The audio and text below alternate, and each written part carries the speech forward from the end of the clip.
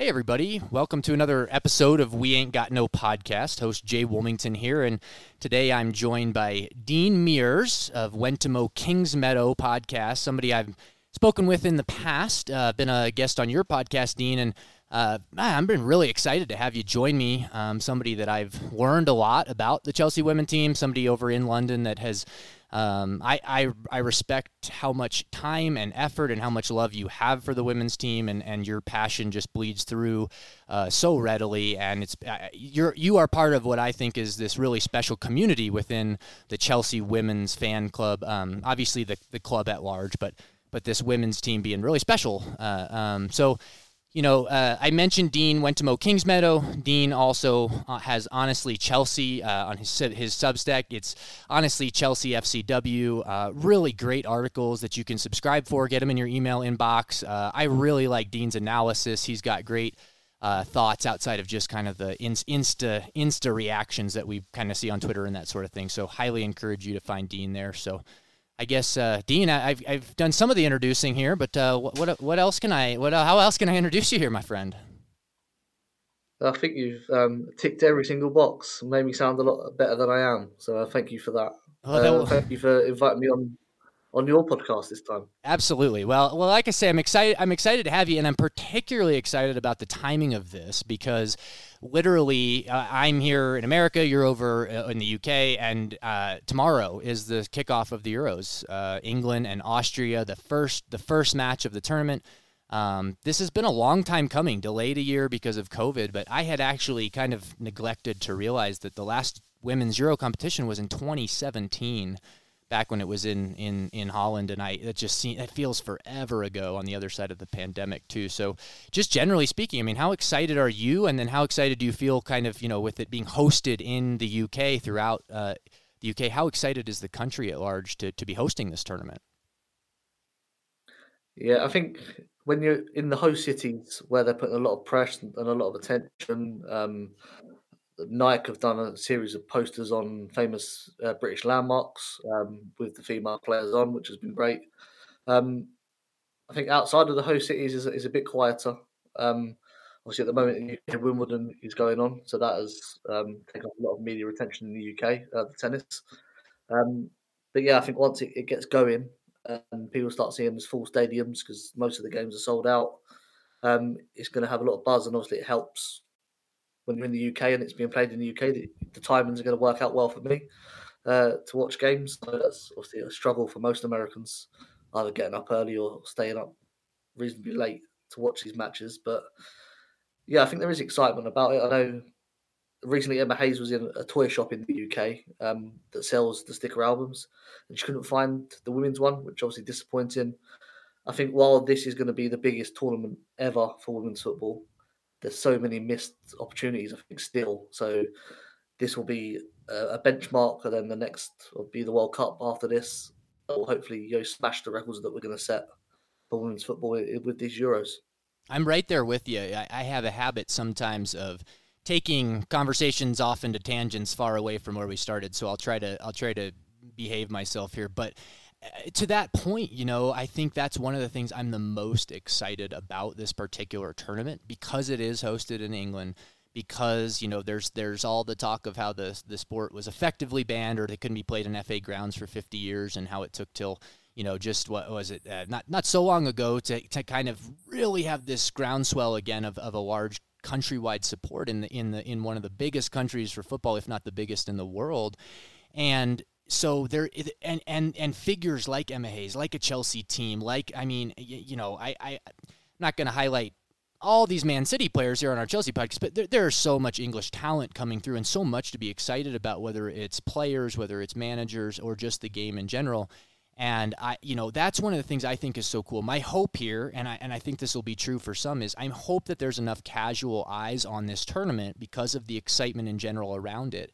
that a lot of people there in those stadiums get to see some of the talent from these clubs outside of England too, because I think if you can start to see, just hours ago, Alexia Putellas tears her ACL and she's out of the tournament tomorrow. I had Spain actually in the final, but that kind of, this Spanish team who's full of these Barcelona players who have built so much over the last few years, this French team with all of this talent, and a player like Katoto who scored all the goals she has at just 23 years old. To me, that's how you get a bigger, wider, passionate base than just even an international fandom, but to start to really get people following the Champions League or follow clubs even hopefully in the WSL, but also throughout Europe. And so again, time will tell, but that is what I think now. That's my hope. There's so much talent. There's going to be, in my belief, parity in this tournament. I obviously, with the host country maybe being the favorite or at least having a very excellent chance to win, there's just like all these ingredients coming together to bake this really awesome platter that is this Euros. And again, we're reminded just today, as I said, with Putellas tearing her ACL, how all that sort of is in theory. None of it's happened yet, but I am so excited. But to not stray too far off the Chelsea side of it, one thing I thought, we'll talk a little bit about the players, but before we get all the way into the Euros, we had another signing today, Dean. So I don't know if you've gotten to do much looking into our newest, it looks like, kind of left-sided wing-back, attacking midfielder at times, player from West Ham, the Czech player, Svitkova. I was just watching actually some of her player tape here before we got on, but any immediate thoughts there on her signing today? Yeah, it's one that was talked about a while ago. It seems to have taken a while for these deals to come off. Obviously, Chelsea have announced two before this one, but this one was obviously one of the first to come out into the public that Chelsea were interested in Svitkova, and she was potentially joined on the free from West Ham. What I think she does do is raise the quality of the squad depth. Obviously, we've lost Drew Spence. The end of her contract, she's gone to Tottenham. To me, this is her replacement. Someone that maybe is not one of the starting players every week, but when you've got a Champions League game on a Thursday and then you're playing on a Sunday, you need to rotate players, and I think she brings the quality of that up. And as you said, she plays in several positions, and we all know that Emma Hayes absolutely loves players that can play in multiple positions. I think given her attacking midfield aspect of her, I could see her in a pivot with Erin Cuthbert when we're playing against some of these teams in the WSL where you have all the ball and you've got to try and break down the banks of 4 and 5 that are blocking the goal. You're allowing yourself to take the handbrake off the team and maybe push them forward a bit more. And I think that's something we struggled with, especially having someone like Sophie Ingle on the pitch whose role is effectively to block off counter-attacks and help the defence. We can release that now with someone like Svitkova. So, she maybe not set the world like the WSL for West Ham, but obviously she's playing for West Ham, so it's difficult to. But I think definitely she's one that raises the quality, and when she comes in for better coaching, playing with better players, her level should raise, and we should see a very good player in the squad. And when we're going to be chasing the Champions League next season, obviously, that's what you need to compete on multiple fronts.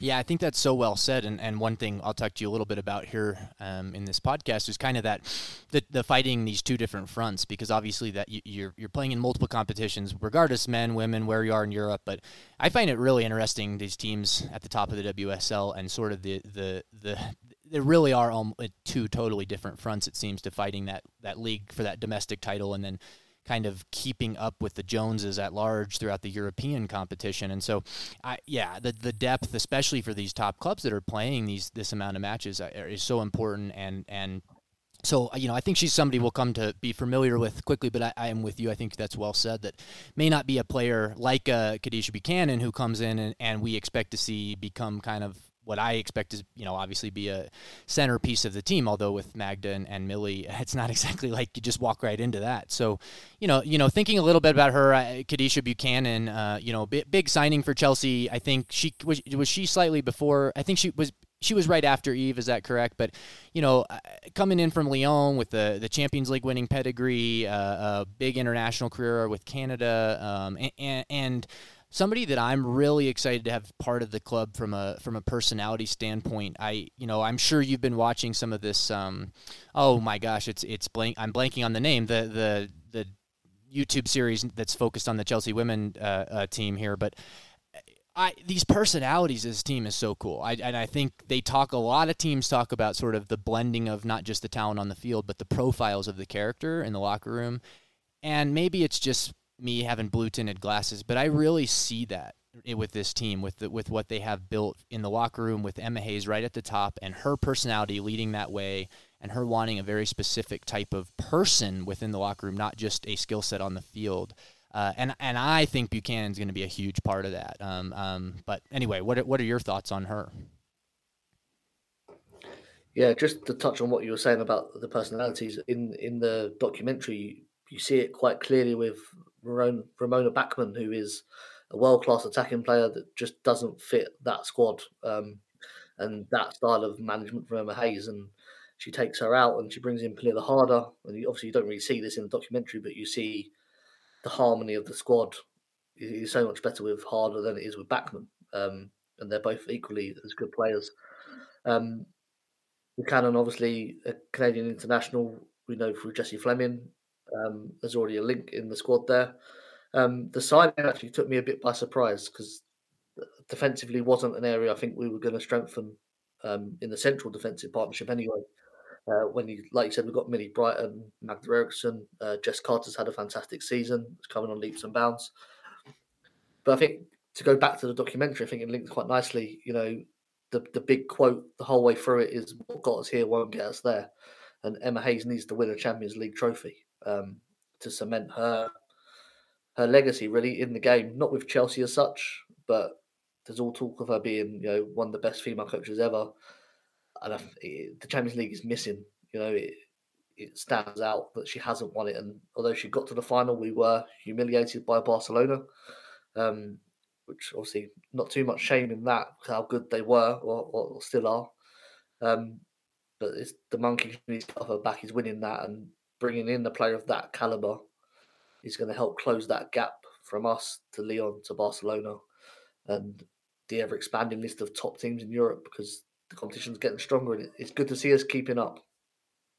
Yeah, and I think it'll continue to breed. I agree, and Nouwen was also maybe took a little while to get her feet settled at center back position, but started to seem a little more comfortable at the club. So I thought maybe we'd see some of that, some like Perisset didn't surprise me so much because I think the wing back side of things we could use, or whether we're going to play fullbacks, wing backs, we could use a little more depth there on the flanks. But yeah, like you, I think if anything, that is going to be a competitive dressing room to get into those two center back spots if you've got a healthy Bright, Eriksson, Buchanan, and then again, but you also talked about the depth earlier of playing multiple matches and not just looking at trying to put players out once a week, but expecting 2-3 matches a week. And obviously, not that there's the same number of competitions in the women's FA Cup or the League Cup, but there's still Chelsea's always in the finals of all of these competitions. So again, it's so well said. And then, the other part of me that I thought about a lot in that documentary was Emma Hayes talking about winning, breeding winning, and this just insatiable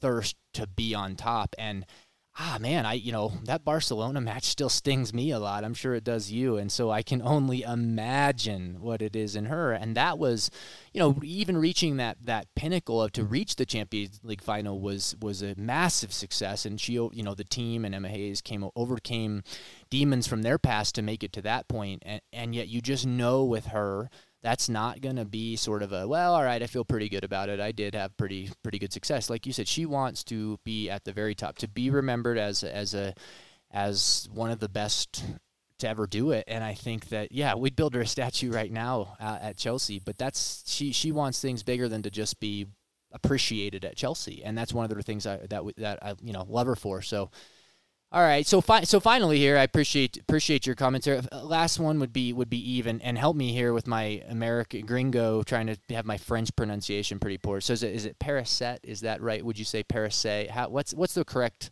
I'll leave it to the England guy for the French pronunciation.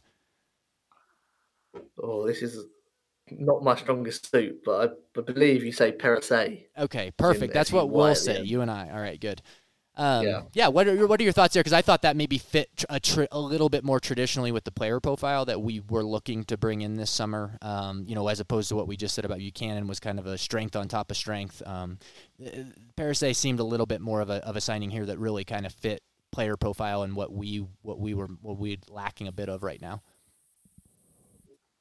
Yeah, well, the big criticism of Chelsea's transfer dealings following the Champions League defeat was that they didn't sign any fullbacks, and that was the area that Barcelona exploited with relative ease, and they didn't sign anyone. Obviously, she switched to the three at the back anyway, so we had wing backs. It's brought out the best of Guru Wrighton. Aaron Cuthbert did very well at the start of last season, and then obviously switched into midfield once Lupos was out with obviously being pregnant.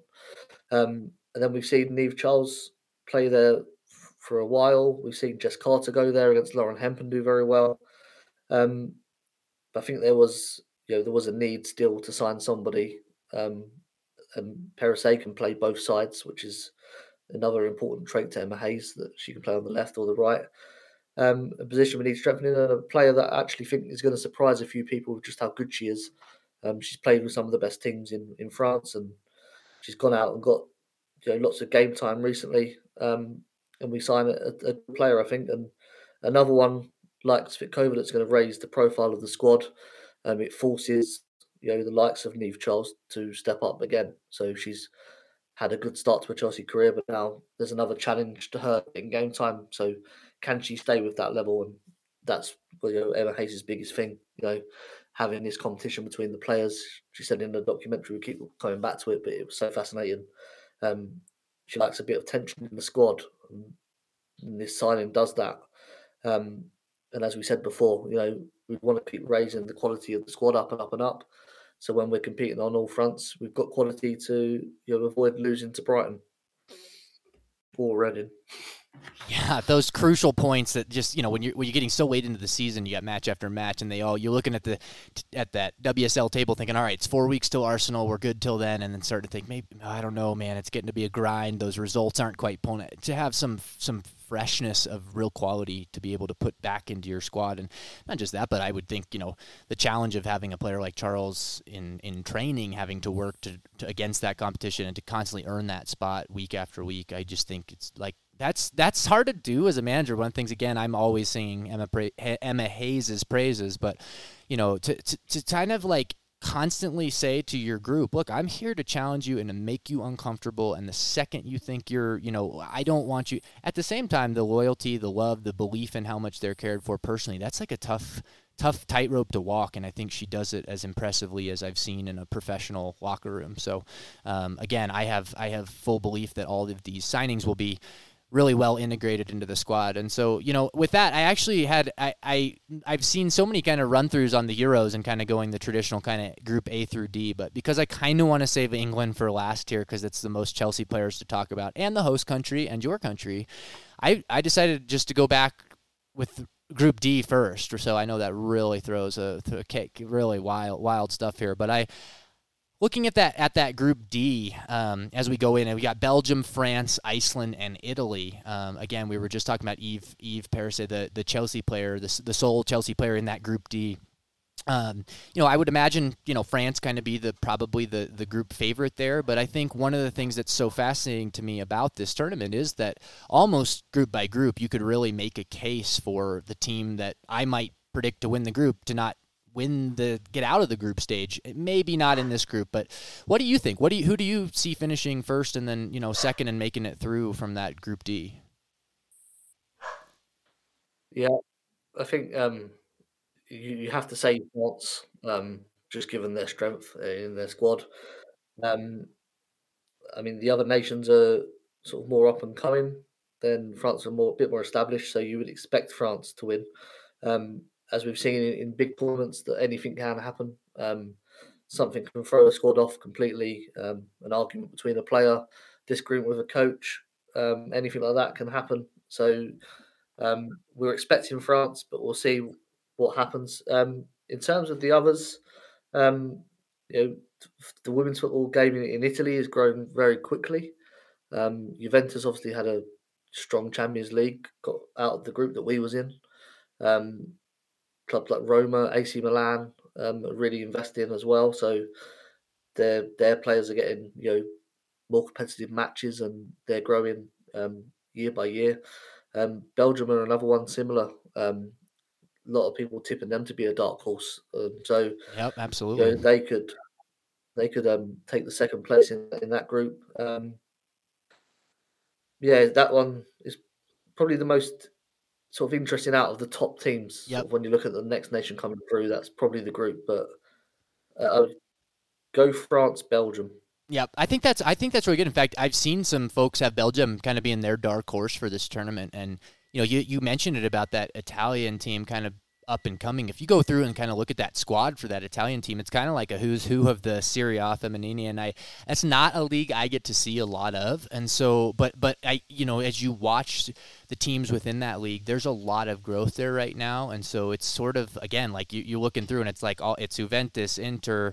Empoli, Milan, and just it's really interesting to me because again, it's one of those teams that I think it's cool to see this league sort of be, not necessarily an all-star team of the league, but it's still pretty dominated by Italian players, and so I think it's a fascinating time to see this Italian team, and are they kind of ready?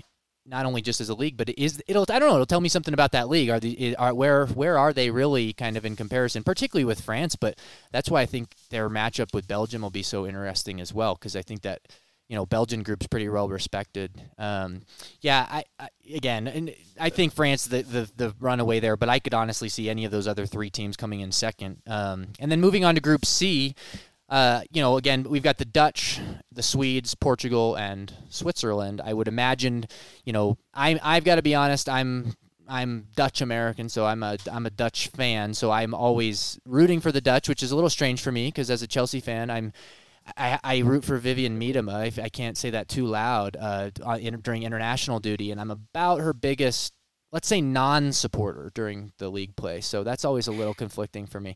But anyway, that's one of the reasons I want Chelsea to keep signing Dutch players so I don't have to have this confliction. But anyway, I think they're really good, but partly the cynic in me, the one who gets a little like, I don't have a feeling that this is their time. I think that a lot of people picking them to make the final or be there and thereabouts. I think that Sweden team's, the team to come out of here. I think it's possible the Dutch will win this group and Sweden finish second, but I think it's more likely that Sweden gets to the final than I do the Dutch in this particular instance. What say you? This tournament for me is Sweden's. I think they're building up to this crescendo of actually, crossing that line in first place after a couple of near misses. The squad they put together is ridiculously talented, but they've also played together for a number of years. So for me, I'm backing Sweden to win the tournament, win this group. The Dutch team in second. Like you said, they've got a game winner in Miedema, and that changes things at this juncture of women's football. Sometimes you just need the one game changer. But if you look at that Swedish team, it's just stacked with so many great players, and a few Chelsea ones as well, which is also a bonus. I don't know much about the Switzerland team. Obviously, they've got Bachmann, who we know. But I think Portugal are an interesting team as well. Like the teams we mentioned in Group D, they're another one that the nations are starting to invest finally in the women's game, and they're seeing the benefits of it. I think you're at a juncture now where if you miss the boat now in investing in your club and in your international side as well, you're really going to miss that ship's going to sail. So I think they're doing it at the right time. But obviously, as a Dutch fan, you're going to go with the Dutch. But for me, I can't look past Sweden, given everything that they've gone through together. For me, they're the most experienced team going into this tournament and should be favourites. Yeah, and quick shout out to our mutual friend Mia Eriksson. I know she's going to be. I'll be watching her reactions throughout this tournament closely because I know that this is the time. It's like kind of all coming together for them, and I just think, and of course with several Chelsea players on the team, that's not something I complain too much about. And like I say, as much as I love the Dutch, there's just a part of me here that really does, like you, feel like this is Sweden's time.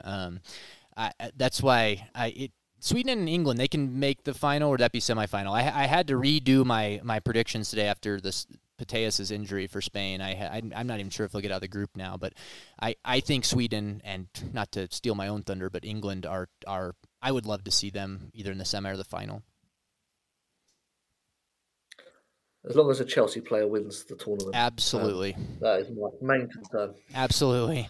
And getting another Chelsea player that should have a really interesting group is Pernilla Harder with Denmark. She's in Group B. Her Dane team is there along with Finland, Germany, and Spain. And so this has kind of been called that de facto group of death, so to speak. It's amazing to have a player of Pernilla's quality and on a team as good as Denmark is, and to be sort of favored to not get out of your group, so to speak. I'll be very interested to see this group because I think it has the most. I've seen Germany be predicted to win the tournament. I've seen them be predicted to not get out of this group. I've seen the same for Spain. I think there's all kinds of potential finishes for Denmark. So, for the Pernilla Harder fan in me, I will be really hoping to see the Danes make it out of this group. But I think now with Pateas' injury, I've made a note of it multiple times today. I think she is almost as important to any international team as any player you could find in this tournament. Miedema for Netherlands right there as well. But I think that could be the tipping point between Germany finishing first and Denmark potentially finishing second in the group and getting out. I'll still stick with Spain as my team second. Germany won, Spain too, but I'm getting a little bit chalky here, so to speak. So if I should probably mix it up a little and say Denmark. Yeah, this is obviously, as you said, the group of death. But that today will happen, obviously, as we mentioned several times, Pateas, what that impact that has on Spain, because obviously the best player in the world right now, to lose her, not just to a small injury, to an ACL, in training, what effect is that going to have on their players as they go into this tournament now? Because they're going to have to step up and cover for her.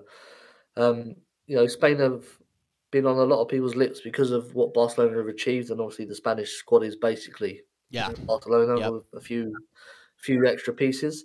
But they've never really done it together, I don't think. So this is a big test for them, and being drawn in that group, don't think helps them. As you said, Germany are a good team, Denmark as well with great players. And Finland are going to be no pushovers either. They're not going to just take massive defeats, I don't think. I think they're going to put good performances in. I'm going to go with Pernilla Harder getting Denmark to the top of the group. And Germany are going to take the second spot from Spain, who are going to fall apart following this injury.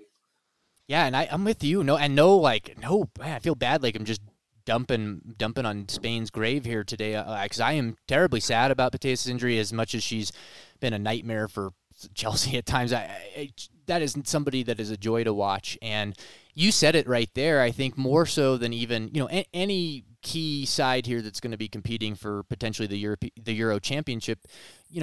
Losing their best player would be devastating right now, right before. But specific to her, I think it's the worst case scenario because just what you said, it's kind of almost Barcelona club team, and she is the heart and soul of that team. So in a way that, when you bring international players together, sometimes maybe Messi's importance isn't the same for Argentina as it was for Barcelona, but hers is, it's like the same team. So she is equally as important, and they already, if any, their big issue has sort of been like, well, Barcelona's best scorers aren't really from Spain. So, it's the finishing we're not sure about. And now you take out that engine, the heart and soul of that team, the creativity.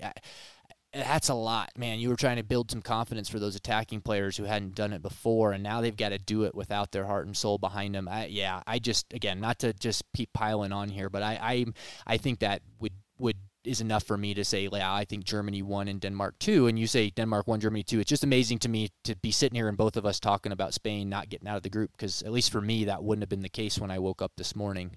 So just, again, hopefully by doing this just one day before the tournament, we won't have a whole bunch more of these before we kick off tomorrow, but it's just the nature of the sport. It's just dealing with that, dealing with injuries, and we won't turn the conversation to the amount of matches all these athletes are playing and the toll it takes on their bodies. We'll have that discussion another time, but it's certainly as a neutral fan, it disappointing. But and then finally, we'll move on to Group A, the one with the most Chelsea players represented, also the host country, England, and kind of the one where I think there'll just kind of be generally the most eyes on. It's the first match of the tournament tomorrow, Austria, England. And so England as host, surely favored to win that Group A. But, I'm so excited to see that, particularly them against Norway, to see, see Chelsea on Chelsea. I really want to. I don't know. I love Guro Reiten. She's one of my favorite players for Chelsea, and I'd really like to see her have an impact this tournament. But, with Ada Hegerberg's return to the country, that obviously gets a lot of headlines. But she's not exactly kind of this, like, I know one thing that stands out to me with her return to playing for Norway is she's not quite as, like, separated herself from a talent like she used to, because there's so many good players for Norway. And so in a very positive way, maybe she can take all those eyes and attention, but really, like, they've got some real gunpowder besides her that I think is set to get lit off this tournament. So is Norway, I imagine you'd say that, is England the favorite, or am I off on that? And do you have Norway too, or do you think that Austria team, no disrespect to Northern Ireland, could be, could really set things, to kind of turn things upside down right from the get-go tomorrow against England? Yeah, well, it's the England versus Norway game, I think, is going to decide the group. As you mentioned, Hegerberg coming back, I think that's such a positive for Norway and the rest of the Norwegian players, because she can shoulder the media focus, the attention is all going to be on her, what she does.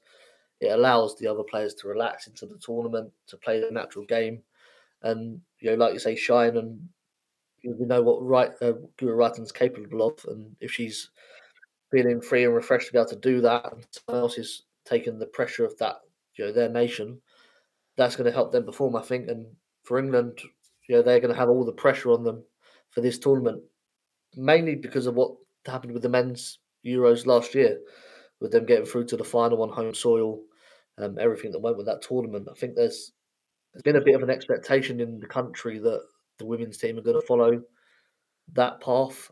And to be honest, I don't know where they're at in terms of their overall finishing point. They had a great game against the Dutch recently in a friendly. Obviously not at full strength, so you don't want to take too much into it, but to score 4 goals against them obviously gives them a great boost going into this tournament. England have got some amazing world-class players. Lauren Hemp is probably the most informed England player right now, alongside Beth Mead. I think they need to find their goal scorer, whether that's Alessia Russo, Bethany England, or Ellen White eventually. I think that's the big thing that Sarina Wegman needs to find, and hopefully she's already found it, because the tournament starts tomorrow. So it'd be a good time to find that, huh? Yeah. Yeah. I mean, now's probably the best time. Tomorrow, you just about get away with it, but who she picks, I think, up front is going to be interesting. I think we've seen sort of 1 to 10 of her team in the friendlies. It's that that final piece of the jigsaw is going to really decide how well they can do. I think it'll be. I'm going to go with England 1 and Norway 2. I don't see Northern Ireland getting any points. Austria will probably pick up 3 against Northern Ireland, and that'll be it. Yeah, I think you're pretty much right there. Do you think so? It sounds like both you and I have a pretty similar kind of quarterfinal type group, and then especially I think with Spain, maybe since that was one I didn't know, but I think we're kind of on the same page about with not being there. We said it sounded like I still kind of have France probably. It's still a little hard for me to say, because again, in some of these groups, I think the team that may finish second could be favored over the team that finished first in the quarterfinal. But to some degree, I still think it's kind of again, Netherlands feels a little bit just on the outside for me. But I'm kind of right there with Sweden. I would say Sweden, England, and probably France. I still think that I'm a little bit unsure of what we're gonna see out of France, and I'm not really sure we're gonna see what France is until they get out of that group. Just because I think they may have the easiest path through, but I don't know. For some reason, to me, I just keep circling back. No matter how many times I come back and look at this differently, I keep circling back on England, and I keep coming back to Sweden. And so I really believe we're going to see either, one of our two central defenders standing there holding the trophy here when we get done with this tournament, and Mag Derrickson with Sweden or Millie Bright with England. So, it sounds like, is that kind of what you're feeling, or do you think it's? I mean, from what I've heard you say, maybe Sweden a whole tier above where England might be as far as the favorite. I wouldn't say they're a step above. I mean, if you look at like club football, you've got Lyon and you've got Barcelona, and they're clear of any other team in Europe. Then you've got Wolfsburg, Chelsea, Bayern Munich, PSG. You've got that next layer there trying to step up. I don't think that's the case with this Euros. I think there's, the teams we've talked about are all sort of a similar level. I think Sweden just have more experience in big finals and big games that's going to help them in this tournament. England are going to play one of Denmark, Germany, or Spain in the quarterfinal, and one of those in the semi-final. I guess I wouldn't see Norway getting past any of those three teams. So that's an incredibly tough route to get to a final, and then to face probably Sweden, potentially the Netherlands, potentially France. It's three really, really tough games, and it's not an easy route for England. And I don't support England, even though I'm from England. We have a bit of a weird relationship with our national team, where we support the players that play for Chelsea, and that's it. Oh, you and I can talk about my relationship with the American men's national team sometime. I'm right there with you. Yeah. So I enjoy watching Lauren Hemp play for England, less so for Man City. But if England don't win the Euros, I feel upset for the England players. But if it's Magdalena Eriksson to Cira Musovic on the other side of that, then I'm equally as delighted for them. I have my bets are spread in the tournament because I'm just following the players that play for Chelsea. I can't. I'm back in Sweden, so I'm assuming they're going to get to the final. The other side of the draw, I really could not pick what team that's going to be facing them. If I went with the way I predicted it, England are going to play Germany in the quarterfinal. I don't know if they get past them. Yeah. And then Denmark would play Austria. So they play Denmark in the semi-final.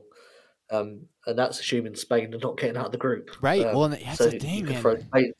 Germany really could win this tournament. And here like I said, I think I'd have woke up this morning picking them second, maybe third in that group. And now it's like, I don't know, maybe they're going to win the whole thing. That's, again, I sound like I'm doing some waffling here, which I am. But also I think that in part, at least for me, speaks to how excited I am to watch this tournament. Because I don't think I'm about to watch something that's just sort of like, yep, pretty much what we all expected. I think there's going to be a breakout team a la the Italy, Portugal, somebody in the two. We have barely spent any time talking about here that's going to look really impressive and get out of a group. I think we'll probably see one of these top teams fall off just from the sheer nature of they almost have to with the number of quality teams in the groups.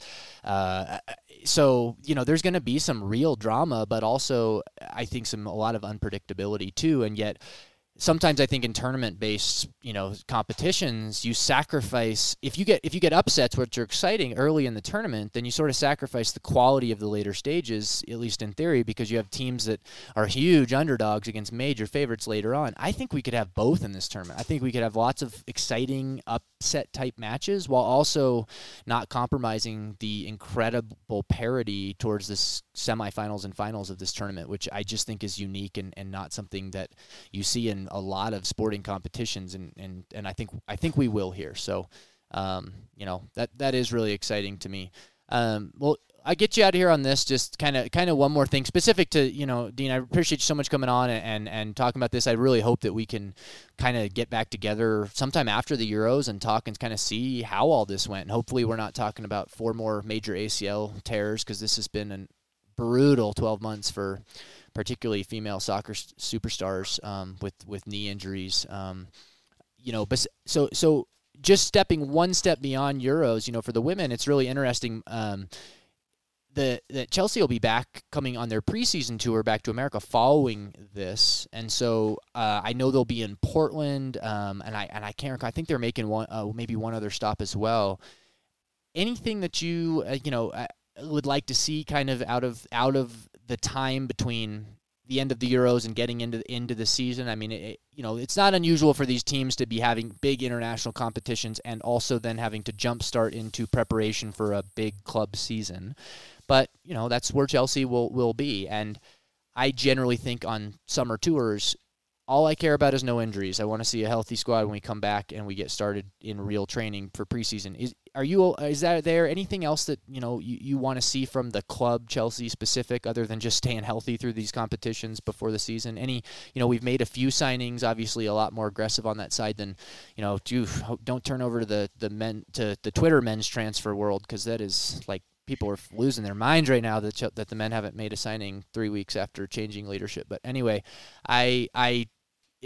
things seem to be staying in a really positive direction here. Not a lot to complain about. But any final thoughts for the team or hopes you have for the team leading up into next season? Yeah, I mean, like you, this preseason is about staying injury free. I'm hoping that the pitches are of good quality.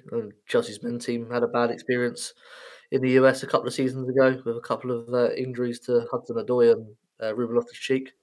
So hopefully there's no repeat like that. I'm just interested to see how she puts the team up, because last preseason we played Rangers in Scotland and we saw the three at the back, and it sort of was a precursor to what was to come. I mean, because of the Olympics, she had hardly any of her players available to her until the Arsenal game, which obviously we lost on the opening day. But we saw in that game that this is what she's going to try and do. So it's going to be interesting for me tactically how she sets the team up. What we do in Europe next season is huge, and the big thing in the defeat to Wolfsburg was the way the midfield got overrun, and the pivot could not cope with what Wolfsburg were doing, with especially Lena Oberdorf and Svenja Huth, basically taking in turns to either be at the top of the diamond or being at the base of a diamond. We just got overrun. So if she's going to make a change in Europe, it's going to be in midfield, and can she do that in pre-season? Obviously, Cuthbert's not gone to the Euros. Sophie Ingles not gone to the Euros. Splitkova's not gone to the Euros. So the midfield that we've got at the moment is there. How are they going to play? That's going to be, for me, what I'm going to be looking at. The results are irrelevant. I think when they went to France a couple of seasons ago, they got absolutely demolished in every game. And that season, they made the Champions League final, or was that the season before? Yeah, I think that was that was the summer they reached the final before. Yep. Yeah. So don't take notice of the results, but what she does with the team tactically is what I'm going to look at when I watch the games later in the day, because there's no way I'm going to get up as early as you guys get up to watch the team. Yeah, especially for a friendly. I gotta say it has reshaped my whole life, because my Fridays are now my earliest nights I go to bed, and my Saturdays are my earliest days. But it's also, I don't know, I do less drinking and more watching football, so it's probably best for my health anyway. But I am excited. The good news, the nice thing for me is I think my wake up time tomorrow, for at least for the first match of the Euros for the England game, I think isn't until, let's see. Yeah, the nice part is with all those evening games for Euros, or at least a lot of them, it's 1 p.m. kickoff tomorrow for me. So this will actually work out pretty well. I'm really looking forward to diving into this tournament. I'm sure I'll be bugging you, sending you messages on Twitter about it or whatever. But I again can't thank you enough for making the time, stopping by, putting up with the time change here to get in touch with me, and again sharing your expertise on all things Chelsea women and the Euros as well. So Dean, again, thank you so much for stopping by. It's my pleasure. It's nice not to have to put too much work into planning the episode for a change, and just sitting back and let someone else do the work. But definitely, if Sweden tournament, and I'll be back after the Euros to tell you I was right. And if they don't, I think we'll wait till Perfect. the season. Maybe. Then I'll be the one calling you, I guess. No, exactly. And for those of you folks here, as we sign off again, please check out Dean Mears. He can be found on Went to Mow Kings Meadow, which is a fantastic Chelsea women podcast. They've got an excellent Twitter feed as well, lots of engagement. One of my favorite Twitter follows, and then also for Dean Substack. Honestly, Chelsea FCW. It's such again, one of my favorite reads when I get it in my inbox. It's a nice surprise, and it's just some always great thoughts in there. So again, thanks for Dean, and check him out. And until next time, this has been your host, Jay Wilmington, signing off here from We Ain't Got No Podcast. Take care.